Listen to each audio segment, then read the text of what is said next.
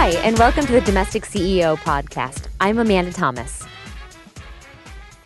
Over the last 15 years, I've had a number of opportunities to have roommates and housemates.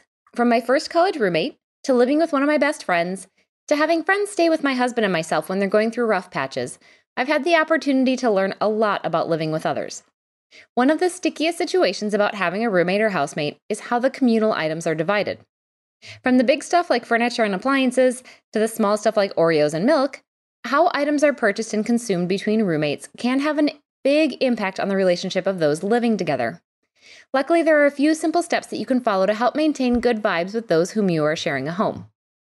I'll focus first on the big stuff. No matter how long you live with and how much you trust your roommate, you'll want to make sure that you go into the roommate situation with a CYA mentality. So you'll want to make sure to have it crystal clear who owns which items in the home, especially the big stuff. The last thing you want when you move out is to have there be confusion about who bought or brought which items in the household. Any confusion about this topic can lead to fights and even legal action about who is able to take the items with them to their next home, or who's responsible for having the items removed from the home if no roommate wants to keep them. For any larger items that are going to be kept in the common areas, it's smart to come up with a detailed list of ownership. You can keep this as a document on Google Drive and update it as other larger items are brought into the home. The good thing about keeping this on Google Drive is that all the changes and updates to the document are recorded in the file, so there's a record in case a dispute arises in the future. To create this list, detail out each item over $100 in value that's to remain in a common area. Include a description of the item and a dollar value of the item as well. If there are items you need to purchase for the home, decide which roommate is going to purchase the item and add them to the list once they're in the home. I'd highly advise against chipping in on items because it creates a lot of confusion upon move out as to who owns the item. If you want to split the cost on things, instead come up with a list of a few items that need to be purchased and split up who is going to purchase and therefore own each item. It's a little more work and it can be uncomfortable to bring this up with your roommates, but trust me when I say it's easier to have this conversation before there's a problem than in the future. The next thing you'll want to do is determine the rules. Years ago, one of my best friends and I decided that we were going to sign a 1-year lease together. We both had experienced bad roommate situations in the past and were nervous that living together could ruin our friendship. But for financial reasons, we knew it was a good decision. To make sure that we would end the year with our friendship intact, we decided to make a roommate agreement that detailed out some of the things we knew could cause frustration between us.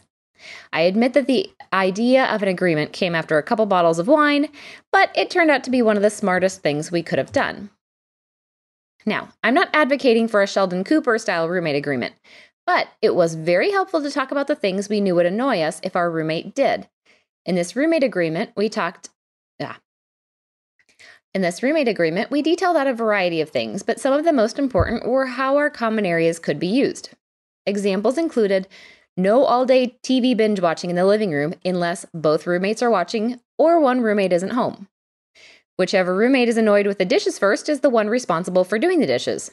And if clothes are left in the washer or dryer, the other roommate can move them to the bed of their owner. By taking an evening to talk about our expectations and writing a few of them down, we were able to avoid a lot of awkward conversations over the course of the lease. I would highly recommend doing this for any of the common items and areas you have with your roommates or housemates. You'll be surprised at how many things you think are common courtesy that your roommates are oblivious to. And that conversation, again, is much easier to have before you're fully annoyed with them in the future. Before we get on to the last tip, I do want to thank today's sponsor, Texture. Thanks to pizza, we're all binge eating. Thanks to Netflix, we're all binge watching. But now with Texture, you can start binge reading. And trust me, it's about to be a thing. The Texture app lets you tap into the world's most popular magazines anytime, anywhere, using your smartphone or tablet. You can breeze through hundreds of your favorite magazines, including back issues, and pick the articles that interest you the most. Texture's made it really easy to find articles you care about. I don't just get to read Real Simple or Good Housekeeping. The Texture editorial team recommends content for me every day. Plus, I can dive deeper with personalized collections. Sign up for Texture right now and gain insider access to all the content from the world's best publications.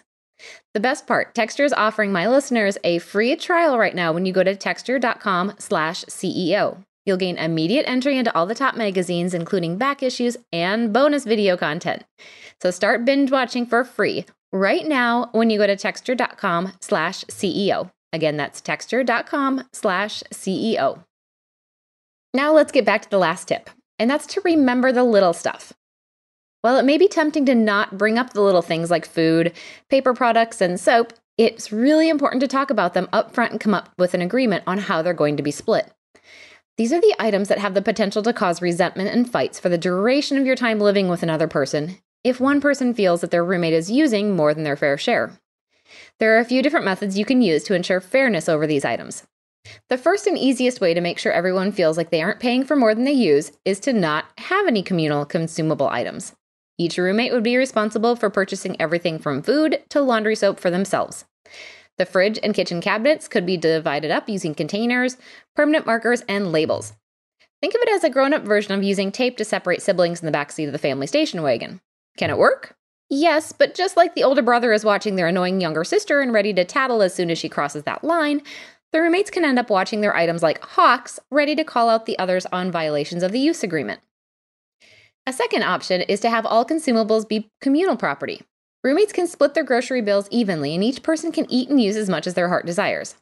While this can work for a few weeks or months, there will eventually come a time where one person becomes possessive and resentful of this agreement.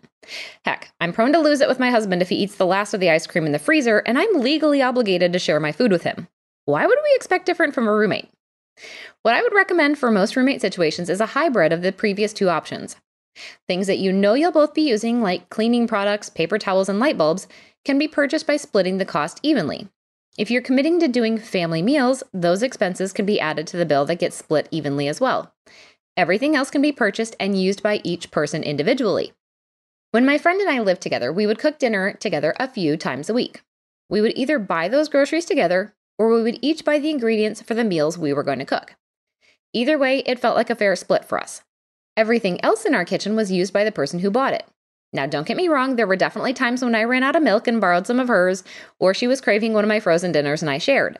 The point is that we asked and had dialogue to make sure that both of us felt like no one was taking advantage of the other. When it comes down to it, the key to dividing communal items with a roommate really is as simple as making sure no one feels like they're being taken advantage of or being disrespected. While not every disagreement can be prevented, the more conversations you can have in advance, the less sticky the situations will be when they arise in the future. Until next time, I'm the Domestic CEO, helping you love your home.